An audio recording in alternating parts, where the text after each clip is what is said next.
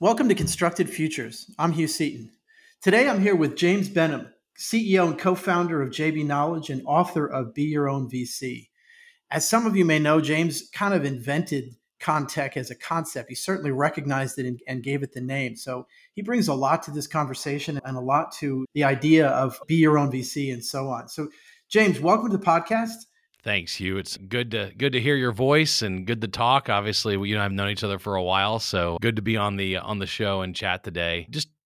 I'm from Baton Rouge, Louisiana, so I'm a South Louisiana guy who grew up in a family of people who didn't use computers.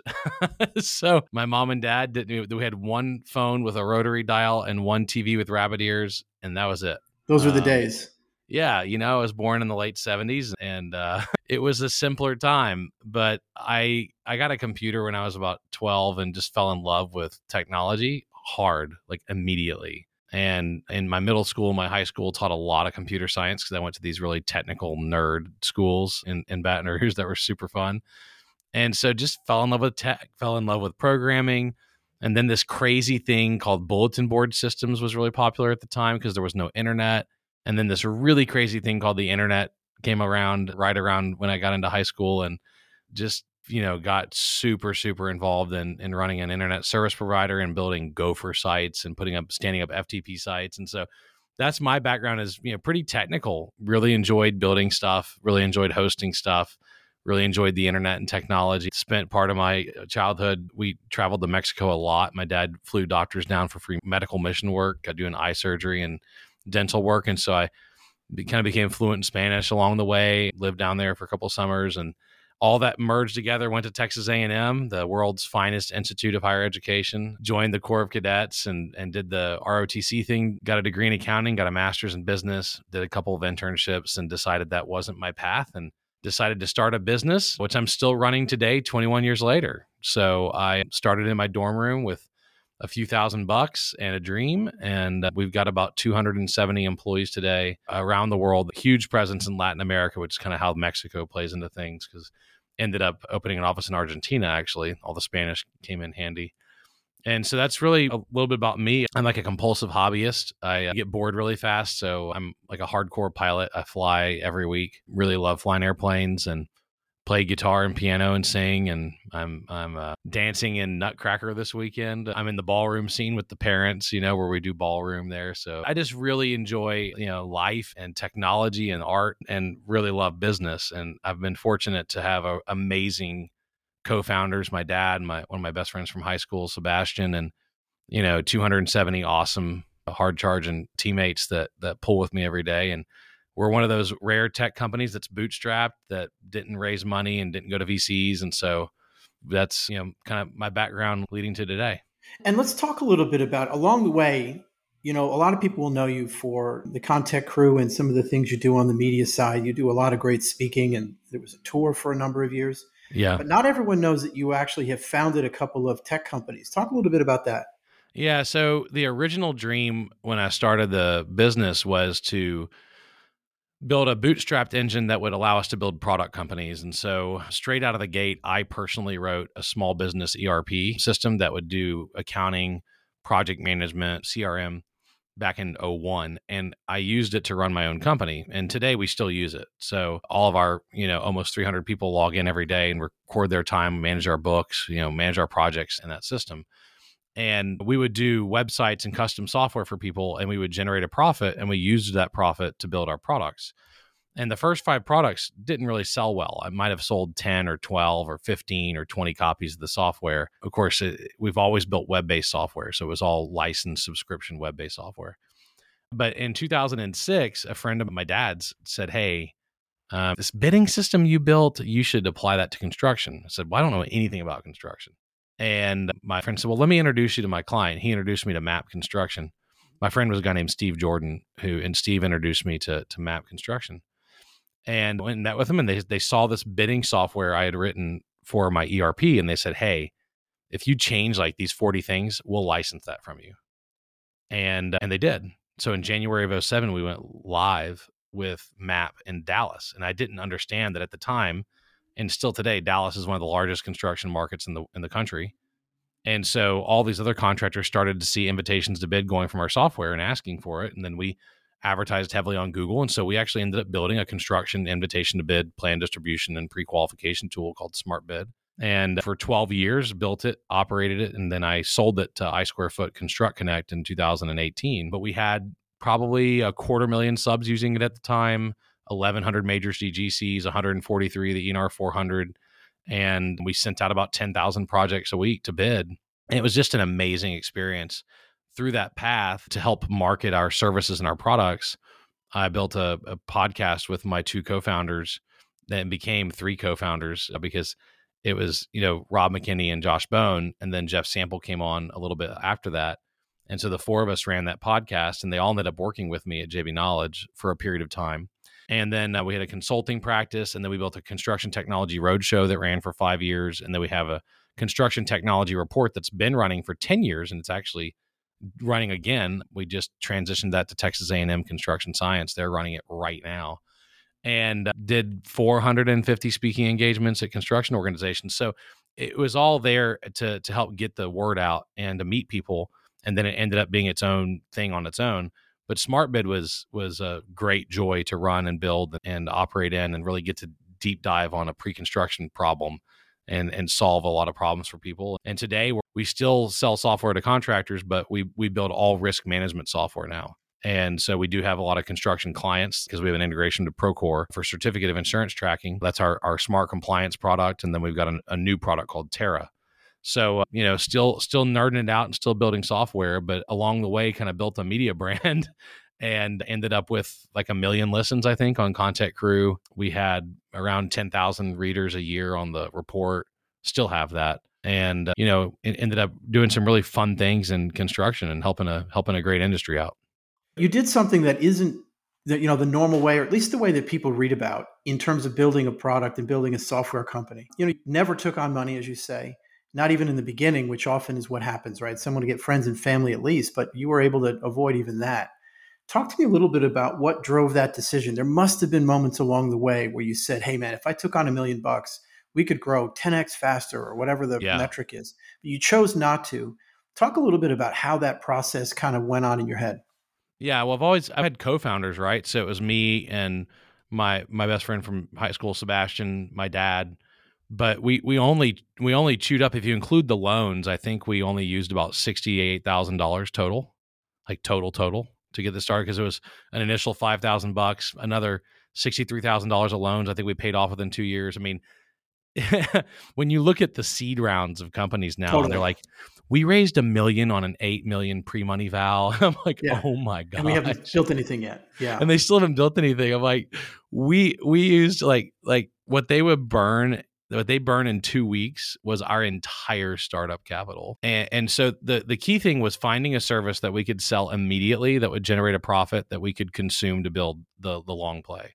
And so I call bootstrapping the long, slow, painful way to control your business and and build what you want and not have a boss other than your customer. Your customer is always your boss. And right. It's the boss that you love, right? Like, I love working for my customers, but I'm the board and I'm the chief executive. So with Sebastian at my side and my dad at my side, I mean, it's just been an amazing 21 years. And we've had the ability to keep our team together. When we sold SmartBid, I think 90 to 95% of the staff stayed with us, and we sold the product, and we just pivoted those staff to building a new product, which is so rare.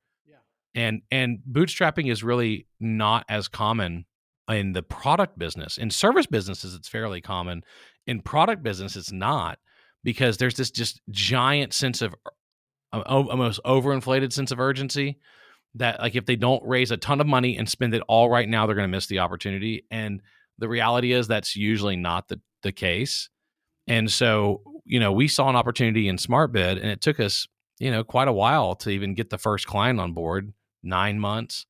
And then after that, it took another, year to get the next 7. I mean, it was long, slow, painful. It took 12 years to do what might have taken a venture funded company 6 years to do, as far as the number of clients, the amount of revenue, but we didn't have to go raise tens of millions of dollars of investment capital. So, it's just really about being able to make the customer your number one boss and not worry about raising money, not worry about hopping on that train, and having like a capital efficient business that is designed to generate cash. Because like that really, I mean, Hugh, deeply bothers me as a longtime business owner. When I was 12, I started my first business cutting grass, and I made money immediately. Like I borrowed $380 from my dad to buy an Orange Aaron's lawnmower. I like the first, 20 lawn jobs, I took all the money and then paid him back. And then after that, all the money was mine. And then I saved up money and I bought things as I could afford them. And when I got out of college, I did Dave Ramsey's classes on no debt. And I did the debt snowball where I paid everything off. And so I'm kind of hardcore about like individuals, households need to be profitable. Government should not be. That's why the federal deficit bothers me so much. Businesses should be designed to generate cash, generate a profit, and be economically and financially sustainable. And bootstrapping is, in my opinion, the best way to design a business from the ground up to be a cash generating machine instead of a cash consuming machine that can never actually turn a profit. Because you see a lot of that where they just have to get acquired because on their own they don't have the ability to raise their price enough or lower their expenses enough to generate a profit. And you're seeing it. It's a fascinating time. I'm glad the book was delayed a year getting out because right now it's like, holy crap, all the roosters have come home right now, and you're seeing all the major tech companies lay off because now investors are not willing to tolerate losses anymore. Well, this is a good moment to kind of take a step back and say part of why we're doing this podcast now instead of some other time is your book, Be Your Own VC, has just come out. And you lay out 10 principles that you've already covered a couple of them in this conversation, but it's worth kind of taking a step back into it and saying, this is the best time you possibly could be out there giving people a message for, even if they did take on money, there's points in here that still are relevant. You have a whole chapter, debt sucks, which anyone who's been in debt would probably agree with that unless they're in real estate. But, you go through these, and whether you're in a position to bootstrap now or, you're just doing your best to get lean and so on. There's a lot in here for folks that are thinking of starting a business, are in the middle of it, or in the early stages, so on. Because what you're really talking about, among other things, is business discipline, right? It's saying, 100%. Don't get ahead of your skis and don't say, oh my gosh, I got to get another $10 million or we can't survive. I want to talk a little bit about how you see this being so relevant to right now. Yeah, I want to add one other angle to the comment because the book was really designed for three audiences. The audience you described is audience number one, people who are going to build, are in the process of building, or operating an existing business, right? Like that group of entrepreneurs is audience number one. Audience number two is for venture capitalists because I'm a limited partner in VC funds. And audience number two is for VC funds who want to instill financial discipline in their investments. And I'm one of those. I want to invest in companies who have a path to profitability and who have the ability to take the money they do raise and get to a profitable business. And audience number three is for corporate entrepreneurs. And there's a whole chapter on on these folks. And I had two examples that I interviewed in there that are both construction related, talking about how they drive and bootstrap innovation at an existing large company, because bootstrapping principles really, really, really help existing organizations and innovation groups learn how to self-fund their innovation efforts instead of constantly raising money from their organization. So the bootstrapping principles apply to intrapreneurs in large corporations. It applies to entrepreneurs building, starting, running their own business. And it applies to people who are funding businesses who want to drive capital efficiency because the B and C and D round aren't going to come like they thought they was going to, and they don't want the businesses to fail. So they have to pivot from a fundraising train to eat what you've already raised and generate a profit before you run out of money. And so that's why I really dove into it. Yeah, I mean, number one, like rule number one, cash is king. And you saw this happen in the complete and utter collapse of the crypto markets. And we're not done with the crypto winter. In my opinion, we're in the early middle stage of the crypto fallout.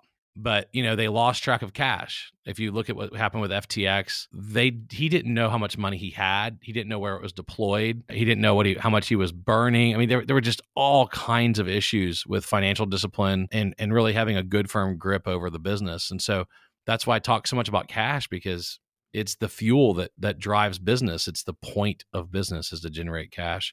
And it's also the fuel the engine consumes. And so you've got to really place a higher priority on cash. And that's why it's so important to look at this regardless of what stance you're in, because it's always better to be running a division of a company or a business or a VC fund that's generating its own capital than one that has to constantly go to the till for more. And I have to ask, as you're writing this and you were thinking about it, how much of this is a little bit like that old book, Everything I Needed to Know I Learned in Kindergarten? I mean, there's a lot of great lessons and insights in here, but a lot of it also boils down to, guys, you got to stick to your knitting. Then you earn the right to go and do crazy things. Yeah. If you're not making money, your strategy is not relevant. Yeah, I mean, there's so many businesses you could look at and say that, right? That they get really obsessed with the big disruption and they never learn how to make money. And, if you look at, and Elon's a fascinating one to look at. Let's exclude the discussion about Twitter right now and just look at, he had to generate and consume a large amount of capital with SpaceX and with Tesla to get them on the rails, right? But those businesses are generating cash now, right? And not every quarter, but they have the ability. He got them on a path to profitability. And now let's talk about Twitter. The first thing he did at Twitter was say, we don't need this many people to run this application. We've got to cut expenses way back. We have to instill financial discipline that they themselves were not willing to instill in their own organization. And so one of the things that makes him effective as a business person is that he's driving these organizations towards profitability. Yeah. And that's an important conversation to have all the time. Even 100% of the time is, when does this go profitable and it can't be too far out? Even in the nonprofit world, they have a saying, there's no mission without margin. And I think you could argue that Elon's view of the world, because apart from Twitter, which you're right, is we can hold that, it's also very early days to have to say anything about it. But too early. Yeah, I mean, it's sadly very public, but whatever. But in both cases, he had a real mission, and he said, "Yeah, but we got to make money to be able to achieve that." In fact, I think the whole point of Starlink, right, was to generate cash 100%. for the rockets. No, he's bootstrapping Mars. Yeah. So just to understand what he's doing, by tonnage, SpaceX is by far the largest shipper of cargo into space by tonnage. Yeah. Like nobody comes close to SpaceX on tonnage going into space. So he's using his cargo operations and his Starlink operations to finance Mars. That's brilliant. It is. And it gets back to your first principle, which is cash is first, cash is king. Yeah. And principle number 3, which is build what you have to so you can build what you want to. If you look at a lot of businesses, they start out doing what they know they can generate a profit doing so they can build the thing they really want to build. And if you related this back to a construction company, you would say, look, you know how to generate cash with your fees that you charge as a general contractor or a subcontractor, the margin you're going to generate. What you really want to do, let's say you're an MEP subcontractor and your real dream is to be multi-trade prefab, or you want to be at least single trade prefab, moving to multi-trade prefab, and you at the end of the day want to be a manufacturer. You can generate a profit in that business by doing the, let's say, less interesting, less innovative work of on-site fabrication, doing mechanical, electrical, plumbing work, right? Yeah. Let's say you're just doing the M and the P, mechanical and plumbing work, while you build the prefab operation that's going to drive the future of your business. Now, I'm thinking of a couple of friends of mine right now that are doing exactly that in the MEP space, and they're bootstrapping their way into building a pretty major manufacturing operation that's going to be very digitally centric, and they already are game changers. They're changing the very nature of how mechanical and plumbing work is built and installed, but they're doing it with their own funds. And so that's why sometimes it's the long, slow, painful, hard way that people don't want to do because it takes too long, but it allows those companies to take their time and learn, because I think I told you about opportunity windows are generally longer than people give them credit for. When you get in a hurry and you think that like the opportunity is going to disappear, sometimes you actually will be too far ahead of the game, and the business actually needs another 3 years to mature. I've got an example: augmented reality headsets and VR. Hugh, how many of these have you and I looked at? I worked in a company that made the software that goes into it. That is exactly a pain I know very well. And the guy that founded the company I worked at used to say, "There's no difference between being wrong and being early, or at least it looks the same." It looks the same. There is a difference, but it looks the same. Like eventually you're vindicated by, if you can make it that long. Eventually you're vindicated, but you're only truly vindicated if you survive. Rule number 4, by the way, number 1 rule of business is to survive. If you survive long enough for the early timing to become on time. Microsoft generated enough cash in all their other business operations to fund and finance the multi-year, probably decade-long project that HoloLens is. And it's still only in version 2, and we don't know what it's going to end up being in the end. And, we all thought that by now we'd all be wearing AR headsets all the time, or not. We thought that VR would be super mainstream, and people are kind of over it a little bit. I think everybody forgot that Second Life has been around for 20 years, and VR is not a new thing. The metaverse is not exactly a new thing.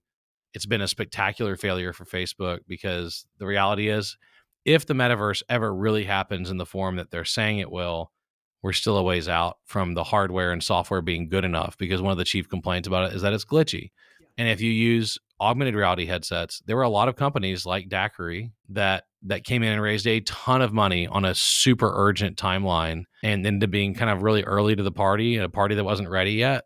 And because they didn't have a profitable operation, they ended up liquidating, right? Well, I wonder if some of what you're also talking about is there's external pressure that hypes up the sense of urgency. And a great example of that was when Facebook bought Oculus. All of a sudden, everybody thought, wow, it's validated, it's real. And tons of money went in, exactly like you're saying. People raised pretty obscene amounts of money for how little was being spent in that sector. And they all died, with a couple of exceptions, like the company I used to work for, the Glimpse Group, where their main focus day to day was drive sales. If it's services, okay, we'll do it. If it's building software for someone, you know what, we'll do it. If it's selling software that we have in a box, of course, that's the best as a SaaS product. But the point was, cash was everyday conversation, not once a quarter or once at the end of the month. Yeah, it's just something I think that people need to keep at the front of their mind, is that maybe the opportunity window to build this new technology. Let's say you're a construction company and you want to innovate in the area of prefab or modular or whatever else you want to innovate on. You want to bring laser scanners everywhere. You want to have AR headsets, and you want to 3D print buildings. Like what's going on with Icon? Like I thought 3D printing would be here a few years ago.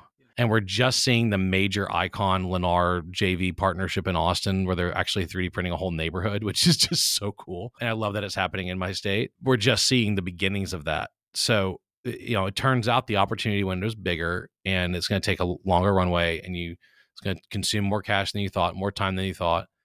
And because there are some companies that are actively doing things that are generating a profit, they're going to survive. They're going to outlast the ones that aren't. It's an important set of principles for sure. I want to shift gears real quick to a couple of your principles that feel like wisdom. You talk about choosing partners, you talk about values. Yeah. And even innovation doesn't happen in your spare time. It feels like wisdom. Do you know what I mean? Like it's fine to bring insights, but there's a deeper way of looking at things that these seem to encapsulate. You want to talk a little bit about how this is really seasoning, right? Over time, you've learned lessons, you've seen things work, you've seen things not work. You've seen lessons that take a couple of years to happen sometimes. Yeah. Talk a little bit about how you view almost business wisdom. Well, I am fortunate to have a father who has been very interested in my life and has invested an incredible amount of time in mentoring me. I'm also really fortunate to have gone to A&M, been in the Corps of Cadets at A&M, and have discovered some people who stepped in as mentors to me and have maintained consistent mentorship with me for a long time. And so they have poured their wisdom into me for a long time. So a lot of this is just me kind of assimilating all the things I've been taught. And then, of course, 21 years of tough discussions and difficult decisions and tough situations and all the things that drive you in business. And so, yeah, common sense isn't always common, and wisdom isn't always common. And, it does very often have to be taught, because in all of these cases, I've seen people come in and make really, really, really bad mistakes because they just didn't either have any concept of history around that topic. I mean, the old adage, if you're not a student of history, you're a victim of it. Mm-hmm. And that applies big time. Like if you don't read case studies, if you don't read business books, if you don't read history books, then you're going to be a victim of repeating the same thing, the same mistakes over and over again, and learning the hard way. One of my favorite sci-fi series was Battlestar Galactica. And they would say, this has all happened before, this will all happen again. Because at the end of the day, humans are still humans. They still behave in a very similar way. It's like value number 5, choose your partners as carefully as you choose your spouse, because there's so many people that are very flippant about choosing their teams, and they're flippant about it. Well, I need a technical co-founder. I'm just going to go find one. Well, how long are you going to spend working with them before you realize if there's an alignment there?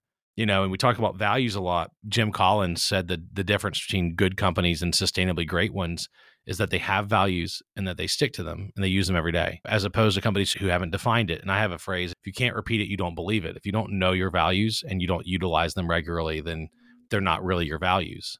Like we have 6, and they're in an acronym, and I make everybody learn them, and I learn them, and we talk about them on a regular basis. Now, your values can be vastly different, and you're going to screw up on your values because you're human, you're imperfect, you're flawed. But having that discussion is really, really, really important. But if you look at most businesses, most organizations, most innovation committees at construction companies, there's no playbook. There's no standard operating procedures for how the business is run. There might be for how the project is run, but not how the business is run. They have a really, really hard time exactly articulating what the values of the organization are. They might have them on the website, but no one knows them. They can't repeat them, and they're not used every day. These things are really not truly ingrained until it's a process and it's a playbook and you can follow it, and it's in an actual book you can pick up and look at and read and talk about. And, then it's not real. You're just saying you have culture and values, but no one can articulate it. And that's a really big problem. And that's why a lot of innovation committees at companies fail, because they don't have a process. They don't have values. They are flippant with who they pick to be on the team. They didn't put rules in for how they run their meetings. They allow cell phones in meetings. Like, they have electronics in meetings. Right. And people go in and don't pay attention. They sit on their phone or email. They have these just basic fundamental flaws. Their meetings end up sucking. They have no process to drive innovation, and within 6 months, it all falls apart. And the same thing happens in companies. They just end up operating SOMP, seat of my pants. And SOMP, you can make a lot of money in SOMP. You can build businesses and make a lot of money without a process, without values, without fundamental principles. But it's a lot. It's a lot harder, and it's a lot higher rate of failure. And it's tough to scale. I mean, half the point of values, other than the fact that you get better individual outcomes, is it scales, because you've now got something. I love your point. If you can't repeat it, you don't believe it. I mean, that means that it's clear enough and it's been thought through enough that it's something you can transmit to someone else and check if they understand you. Yeah, which is huge. Yeah, we put our values at JB Knowledge into an acronym. DB's the: do the right thing even when no one's looking, be self-motivated and resourceful, show respect to everyone, be a JBK ambassador 24/7, think lean, have each other's backs, enjoy the ride, and geek out. And I don't have that in front of me right now, right? I just use the acronym, memorize the phrases, and then I think about it. And then we evaluate. When we evaluate our people every 90 days, we evaluate them on how well they adhere to our values, and if they get their job, want their job, have their capacity to do their job. That's how we evaluate people, and it's every 90 days. So we talk about the values a lot. And then I do a quarterly state of the company where I repeat the values again. It really helps us drive it home. It doesn't mean we're perfect. We have problems, we have issues, we have stuff that happens all the time, but we do have a framework on how to address it. And that's the difference, right? And I think it would give people a better shot at being more successful, driving innovation, if they were building financially sustainable organizations, and if they followed a basic set of rules and playbook that gave them a better likelihood of outcome. And that's what I like about bootstrapping and the mentality is it forces you to be hardcore about surviving, thriving, generating cash, and being a sustainable business, and not one that's dependent on the fundraising prowess of either the executive sponsor or the fundraising prowess of the executive in the company that's raising money from VCs.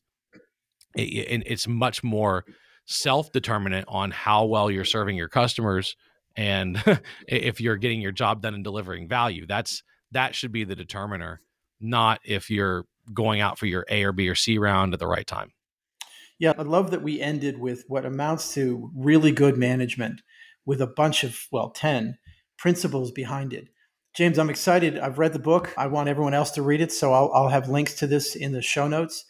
Thank you for walking through what got you here and what you've got to offer. I really appreciate it. Yeah, thanks. No problem. If you want more information, it's go to jamesbenham.com.